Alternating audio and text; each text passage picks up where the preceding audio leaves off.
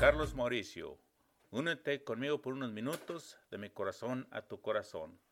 Demasiado cerca del borde. Hace poco leí un relato escalofriante de una mujer joven que se precipitó hacia la muerte desde el borde de un acantilado rocoso. Estaba intentando obtener una imagen de sí misma contra el telón de fondo de un profundo barranco. En retrospectiva, debería haber prestado atención a la advertencia: no te acerques demasiado al borde. Más tarde, mientras reflexionaba sobre este terrible percance, me di cuenta de que en 25 años de mi ministerio he transmitido este sentimiento una y otra vez a jóvenes y adultos. No se acerquen demasiado al borde. Es un buen consejo para los estudiantes, para los padres o para los santos experimentados. Leí de un padre que se despertó en la noche por un niño pequeño que se había caído de su cama. Cuando se le preguntó qué sucedió, simplemente respondió: creo que me quedé demasiado cerca de donde entré. He admirado leer sobre los hombres valientes de David, especialmente uno de estos guerreros llamado Shama, que se paró en medio de un campo y lo defendió contra el enemigo. Su compromiso lo dejó a la vista, no dejó ninguna duda de dónde estaba parado. El compromiso es raro en todo el espectro de la sociedad actual. Muchas relaciones parecen carecer de este ingrediente principal. Las prioridades se mueven fácilmente y el pensamiento basado en resultados define el éxito. Estar en la periferia puede parecer seguro, pero nunca demasiado ser sabio. A menudo escuchas el mundo político, el término indeciso. Esa palabra también llega a los hogares, negocios e iglesias. La vida basada en principios es un poco limitada para algunos. Se nos dice que todas las cosas son relativas y que no existe una verdad absoluta. Algunos incluso afirman que nuestra nación se constitucionó y las tradiciones cristianas deben ser fluidas, dependiente de las cambiantes costumbres sociales de nuestra sociedad. Supongo que soy de la vieja escuela, que cree que algunas cosas simplemente están mal y otras bien. Debido a los principios y preceptos dados por Dios en su palabra, mi papá y mi mamá están en el cielo hoy. Cuando la muerte los separó, ninguno tenía mucho más que una educación de sexto grado.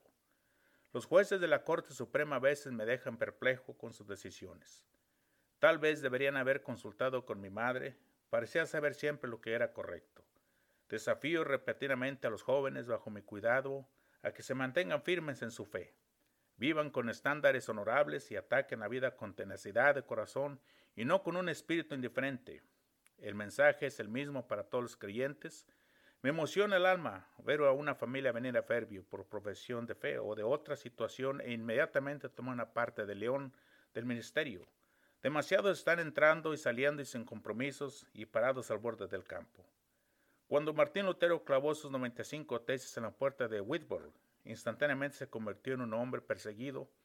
Cuando la jerarquía religiosa le pidió que se retractara de su posición de gracia, su simple declaración fue: aquí estoy, no puedo hacer nada más.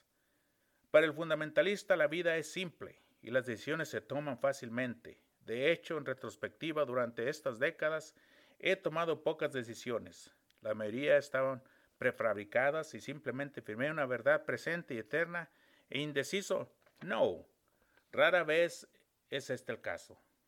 Teddy Roosevelt le expresó mejor en sus comentarios sobre el hombre en la tierra.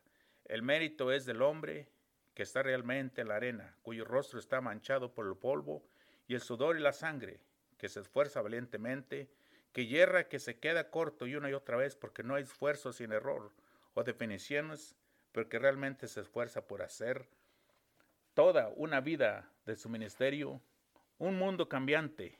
Es fundamental poder decir: sí tengo una opinión basada en las Escrituras. En la actualidad la confusión reina en todas partes. Se busca la dirección de la ciencia, la profesión médica, los abogados, los políticos, los medios de comunicaciones y los artistas de Hollywood.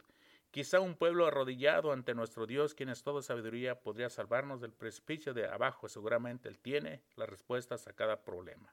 No te acerques demasiado al borde. Recuerda, este es Carlos Mauricio. Gracias por darme unos minutos de mi corazón a tu corazón.